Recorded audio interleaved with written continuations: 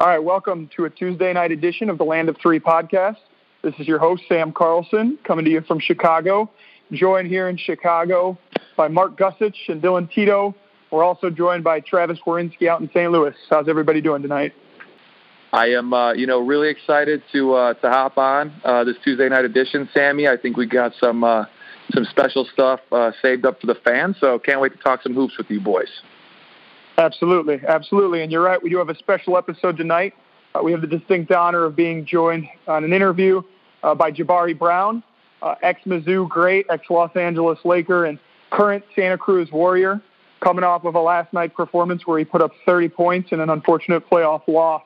So we're really looking forward to that. But jumping in on some topics that we wanted to touch on tonight, guys. Obviously, we're talking to Jabari. We're talking about a little bit of his time in college, growing up in Oakland, and then obviously playing a stint with the Lakers and Kobe, and now being in the D League, playing some seasons in China, just getting a better feel for his experience thus far in the NBA. So what I wanted to kick it off with, guys, and I'll throw it over to you to start it off, Travis, is just where do you think the state of the NBA Developmental League is right now, and how do you think it continues to be improved to really make it more of a factor for NBA teams to develop their talent? Yeah, so it'll be a lot more relevant now, I think, with the partnership with Gatorade. Even though 40% of current NBA players have spent time in the NBA D League, and 4 current NBA head coaches actually started in the NBA D League. So it does have a lot of, it does resonate with a lot of the players now, but I think with this partnership, it's just going to keep growing.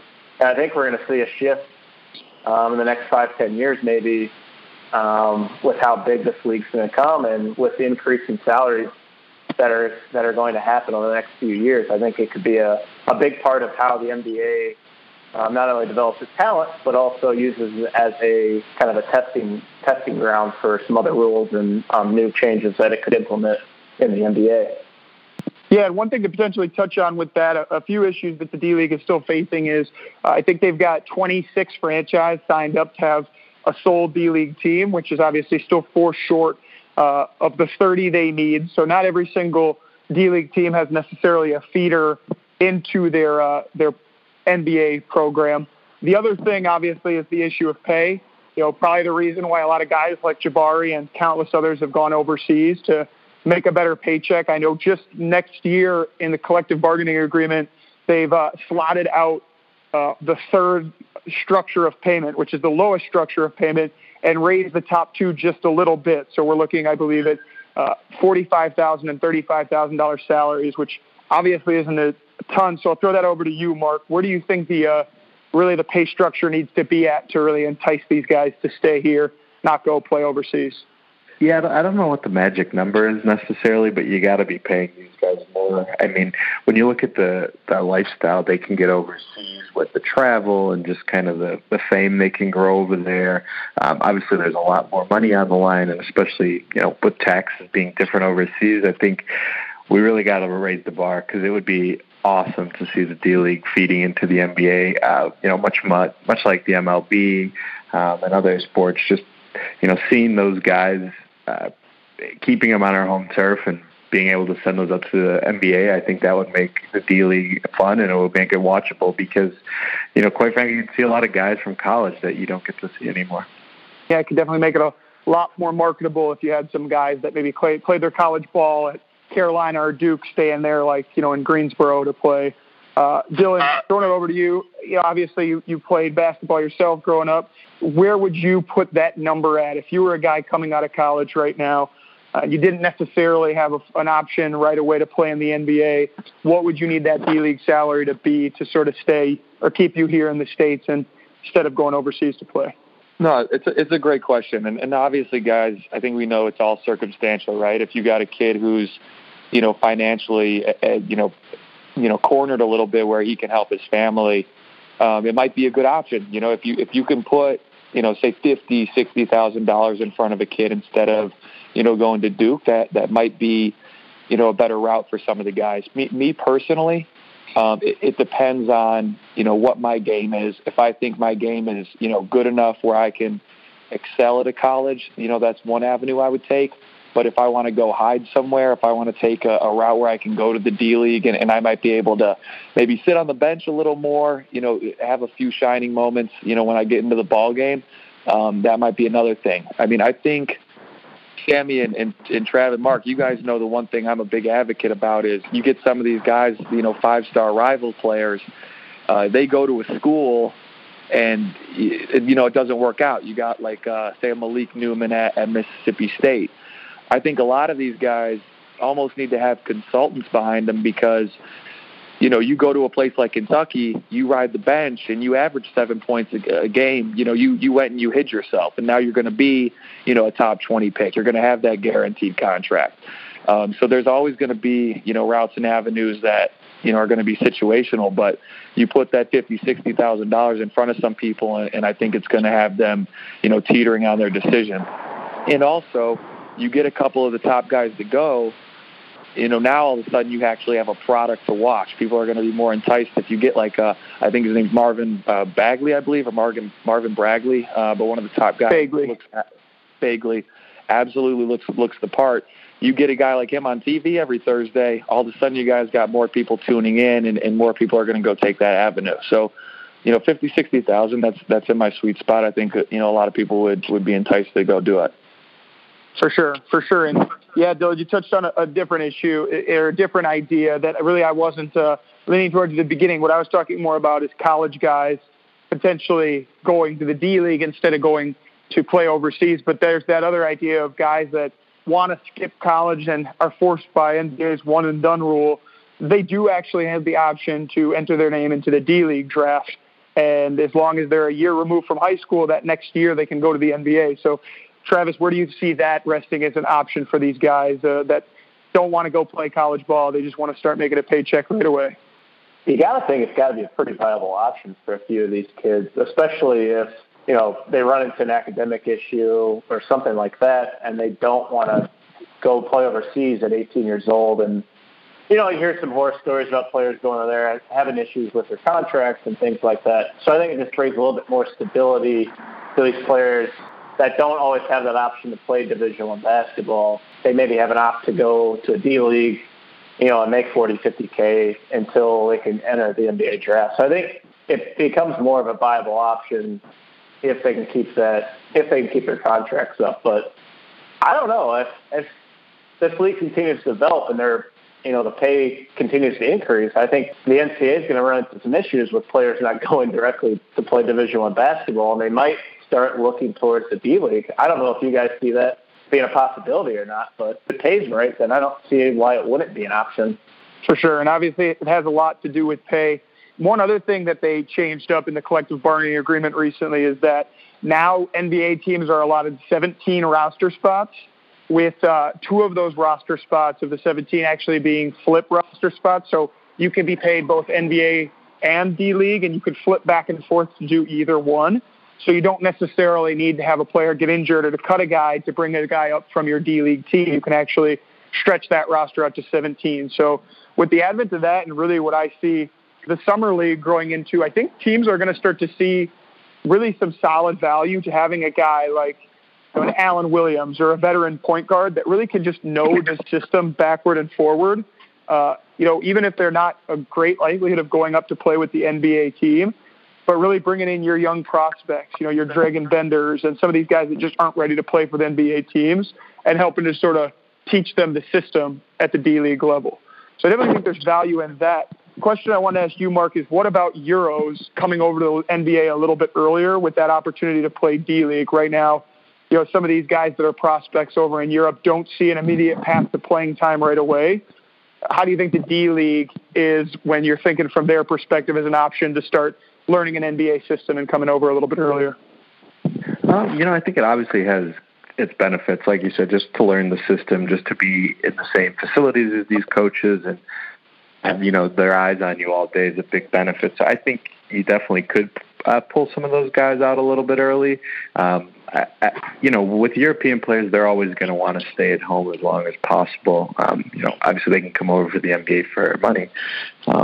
But to touch back on Trav's point, when you look at a guy like Terrence Ferguson, it's got to be tough for a high school kid to go out and play in Europe. So if you can present him with an opportunity that's viable financially on his, home in his home country, where he doesn't have to go through the cultural differences, I think you got a good market. And I know, at least I would, if you look at Terrence Ferguson or Brandon Jennings a few years ago, I would love to watch one of those guys in a D-League team. Yeah, 100%. And I'll give you another point too. Is as they expand this and as they grow it, basketball is not like a baseball. It's not like a football where a league would be just completely secondary and an afterthought. I mean, you can find probably 20 to 30 teams that can produce 5 guys that would make for some very interesting basketball. I'm not saying it's going to, even come close to rivaling college, but there could definitely be a situation where you get some matchups, on a nightly basis where we'll be like, you know what, shit, I might tune in to one of these games on Thursday if there's nothing else that's going to beat it, Hey, Trav would pay for a Perry Jones ticket right now. Exactly. I'd pay top dollar for that. Perry Jones, Quincy Miller, Tiny Gallon, just get all those guys on the same team. Josh Selby, Renardo Sidney. Let's roll some of these guys out. I'll watch it more than a Clippers Portland game. Now we're talking. I'll start the petition to start one in St. Louis just to get a team going here. There you go. Exactly. Now that's another thing that's been brought up a little bit with some of the issues the D-League has faced are geographic issues. A lot of these teams want a D-Leaguer to be practicing with their NBA team and then going and actually playing night games with the affiliate. So one big thing geographically that's come into play is that they want their D-League teams to be a little bit closer. So in regards to, obviously some of the big secondary cities that are in a state, not necessarily getting the D-Leagues, do you think that sometimes these teams having to put their teams in smaller markets is going to hurt their fan base, or do you think that's a good idea to make sure you can get those guys back and forth as much as possible? Well, I think you can look at Major League Baseball as a direct indicator of that and how it works. So I wouldn't see an issue putting it in a secondary market. Again, you're going to have that fan base that's going to be more loyal. They can become more loyal to the NBA team now and watch those players develop. And eventually, if one of those players from their D-League affiliate or G-League affiliate makes it to the NBA, I think then they'll start following that team more. So you're building more of a broader fan base when you're reaching out to these secondary markets. All right, turning it a little bit, they've used the D-League a lot so far, I guess I should say, as a little bit of a testing ground for rule changes. Dylan, I want to throw this one over to you, and it's a thought that came to me a little bit. Is a lot of people are bemoaning the whole tank process and sitting players when you're down towards the bottom of the draft.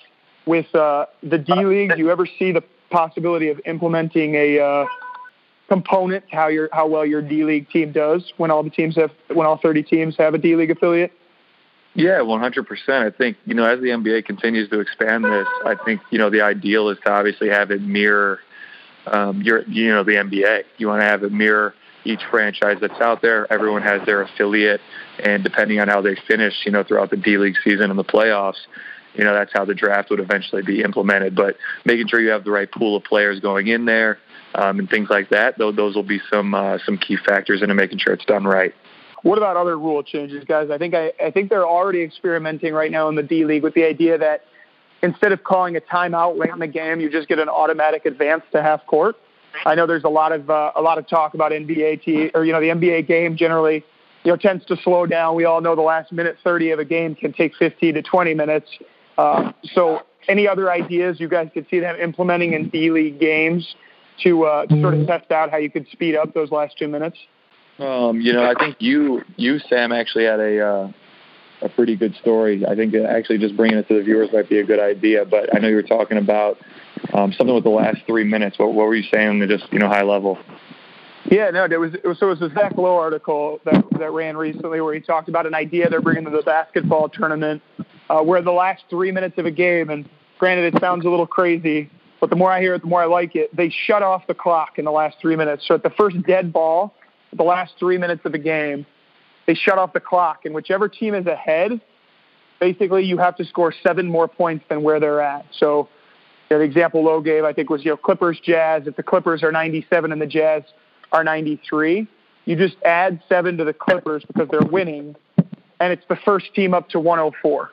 So 97-93, clock's off, no more intentional fouling, no more slowing down the game, running out the clock, no more ending a game, dribbling the ball out. You can always win, or you always have to win scoring the basketball. So that's an idea. I know that Lowe said a lot of front offices will be watching in the basketball tournament, but I think so more innovative and maybe crazy ideas like that need to start taking place in the D-League. So these guys can take a little bit of a closer look at fixing or making parts of the game a little bit better. All right, so that's talking a little bit about the D-League, some potential changes. But probably the best part of this podcast coming up here, Dylan got the chance to sit down and have a good conversation with Jabari Brown, a guy that's been playing in the D-League, has a lot of experience playing overseas, playing in the NBA. So it'll be great to get a first-hand account from the former Laker and former Mizzou legend. Just to start it off, guys, I want to thank Jabari Brown, former Missouri Tiger, Los Angeles Laker, and guard for the Santa Cruz Warriors. Going to be joining us for a little interview. So, Jabari, I want to thank you for taking the time. First question we wanted to ask was, I know you're playing for, close to your hometown right now for the Santa Cruz Warriors. What was it like growing up in the East Bay? I know you had obviously Damian Lillard, Gary Payton, a lot of legends coming out of that area. So, how did it help groom you and what's it like, playing for your hometown team currently? Kind of always, inspires you to want to be one of the next guys to come out the city. Dan's years older than me, but seeing all the success he's had, knowing him personally, happy for him. And, I had my stint with LA and I'm just trying to get my next opportunity now. And playing for Santa Cruz Warriors has been a great experience. We just wrapped up last night. Unfortunately, we lost in the first round of the playoffs, but definitely happy I was able to play with the team. And, we saw, actually, was watching, had a chance to catch some of the games, so definitely impressive. I saw you were right around 30 points per game, with that going through the playoffs. But, what's it like? So I know you're close with Flip. I'm sure you guys have Phil Pressey, I'm sure you guys have a close relationship. Can you talk to me a little bit about that? Yeah, definitely. I knew he was on the team. I was watching his stats from afar, seeing how he was doing, and when I found out that they were interested in trading for me, once the deal went through, he reached out to me and we talked. And then once I got here, he just did a good job of helping me get accustomed to the offense, and he knows who I am as a player. And I definitely think having him out there helped me a lot. And then off the court, he's just a guy that, I live with, my roommate. So, he's a good dude. And, everything off the court was just like the old days. So, I know, just doing a little research, Jabari, I know you spent a little bit of your high school time at Findlay and then ended up going back to the Bay Area, spent a little time at Oregon. What kind of went through the decision process, when you decided to come down to Columbia, when you committed to Missouri? What kind of played into that? What was the situation like for you? When I was looking for a new home, Coach Fuller was one of the first ones to reach out to my father at the time. And once I got out to campus, just seeing how Coach Haith and Coach Fuller and everybody else, how much of a family atmosphere there was and the style of play that they were playing, I just felt like all of that fit me. They were in the Big 12 at the time, but I knew we were going to move on to the SEC, which is still a big conference as well. And I just wanted to show that, I was definitely a high major player still. You absolutely showed out too, man. It's, sophomore, junior year for us too, right around 20 points per game. It was incredible. And I think a lot of viewers, Jabari, just because I don't think they're as entwined with, the NBA draft process and things like that. But could you talk to us about, what it's like kind of going through the combine or pre-draft workouts with teams and stuff like that, and what that kind of looks like for guys that are coming out of college? It's first time in your career where it's just basketball. So all you have to worry about, you don't have to worry about school anymore. So it really is your job. And, I think I did 16 workouts. Then I did one twice. I worked out 15 different teams. So just going to that many cities and over a span of probably a month and a half is just mentally and physically fatiguing. And just it's luckily something you only have to go through once, but it's a good experience at the same time. But, I feel like every guy after a while is just ready for the draft day to come, so be done with the whole process. Did you have any mentors who kind of went through it beforehand that were helping you through it, or? No, it was kind of like on the fly for me. Everything was new, and I didn't really know what to expect exactly. I just knew coming there, and you only get one chance to make a first impression, and I tried to make a good impression everywhere I went. The next thing I think people want to just hear about, it's, talk to me a little bit about playing in China and what's the, some of the things you came across, Jabari, whether it be, different, difficulties with the, the language barrier, things like that. What's it like? Is it superstardom out there? Are you, treated like stars and celebrities, or is it kind of like you got to make a name for yourself and go from there?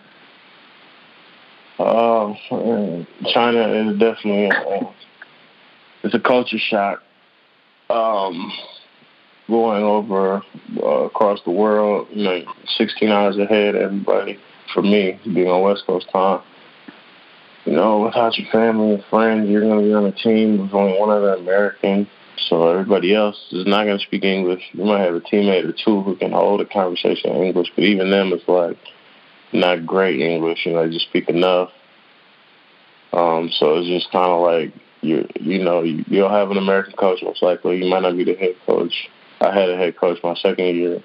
So, probably maybe 2 to 3 guys on the team who you can really communicate with. So you got to have a good relationship with them. And then off the court, it's just, it depends on what city you're in. It might not be much to do or much to eat that you like. So it's tough. It's definitely tough mentally. But you went to the Lakers, though. When you were with the Lakers, you went to China after the fact as well, right? Yeah, after the Lakers let me go, that was when I went to China for the first time. Okay.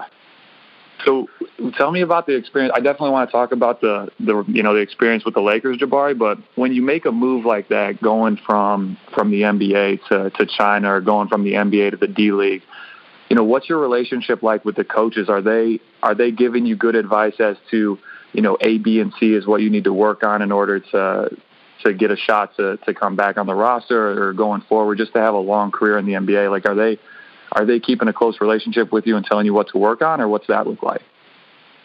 In my second year, my coach, Bob Donnelly Jr., he coached in the NBA before, and he had coached the D-League team, I think 2 years, like a year ago before he came back over to China, because he had coached in China as well.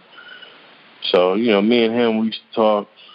He used to tell me, give me advice on certain things, and, just try to keep certain things in mind, being about to come back home and possibly go back to the D-League and try to, get a 10-day contract. So I think he definitely was a guy who he knew that was still a goal for me, so we talked about it.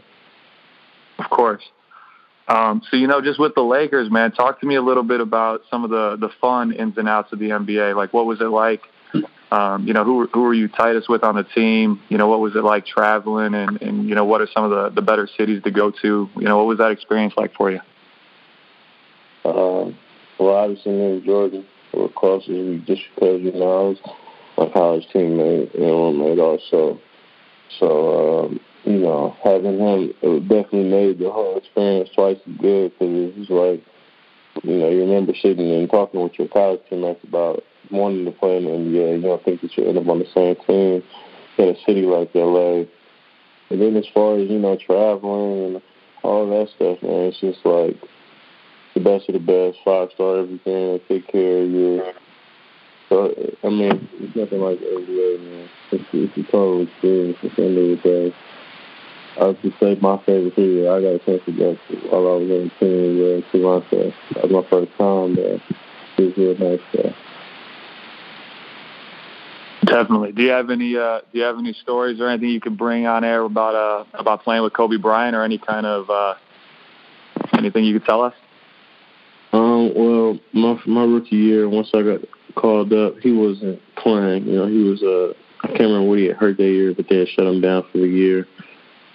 But I would just say, man, just from being in training camp and stuff with him, just watching, you know, how he prepared every day, like, you know, did the same thing over and over, and seeing a guy who at that time was probably 17 or 18 years in, still working that hard and still having that much game left. It was just, you know, sometimes you would sit back like, man, it's one of the, you know, top 5, 10 players ever. You know, but while you're out there, you're just thinking about, you know, I'm trying to score on this guy. I'm trying to let him score on me. Definitely. Well, Jabari, I want to thank you for the time. The one thing that we do a little quick, like hot seat segment. So I got, a couple questions I'm going to rattle off. You can just give quick one-word answers. Is that cool? Yeah. All right. So now that I'm, new to the Bay Area, one thing I wanted to ask is, what's your top place to eat when you're in the East Bay? My top place to eat. One of my favorite places to eat personally is the taco truck on First Ave. Okay, perfect. So best next question: when you're playing in the league or playing in the D League, what's your favorite city to visit? When you guys are on the road. NBA. My favorite city was Toronto. D League, LA. Since I wasn't playing for LA this year. You got to talk to me a little bit about Toronto because you're actually not the first person to say that. It seems like across the NBA circle, it seems like that's the place everyone wants to be. I mean, it's just a lot. It's a lot going on, man. Friendly people. Drake got the city buzzing. Definitely. Yeah. All right, so then quickly, toughest matchup in the NBA you ever had to go up against, just either getting beat up by him or having to D up on him, but what was the toughest player you had to go up against?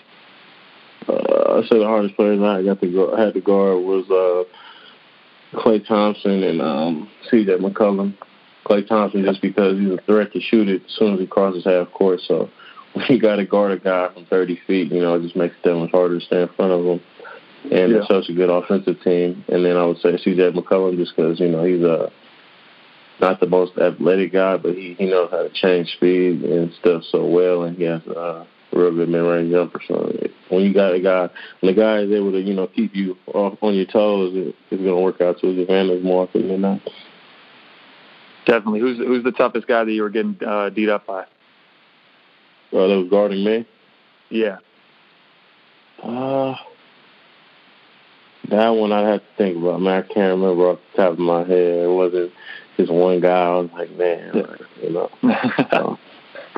Definitely. So then, in the Bay or wherever, growing up, favorite basketball player growing up, number one person you looked up to growing up?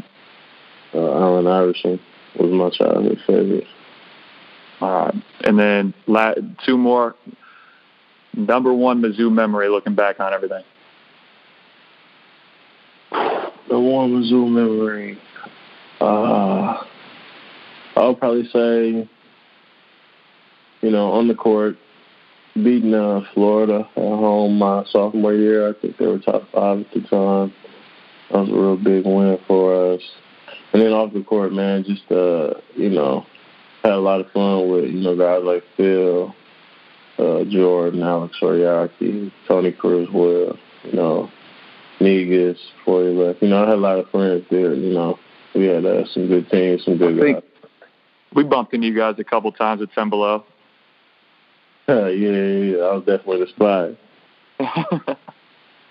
All right, and last question. You'd be shocked, but I think our viewers will like this one the most. So you definitely put a little bit of thought into it. But favorite basketball shoe of all time? Oh, that's easy for me. My favorite basketball shoe is the Jordan 10 to play basketball, to hoop in.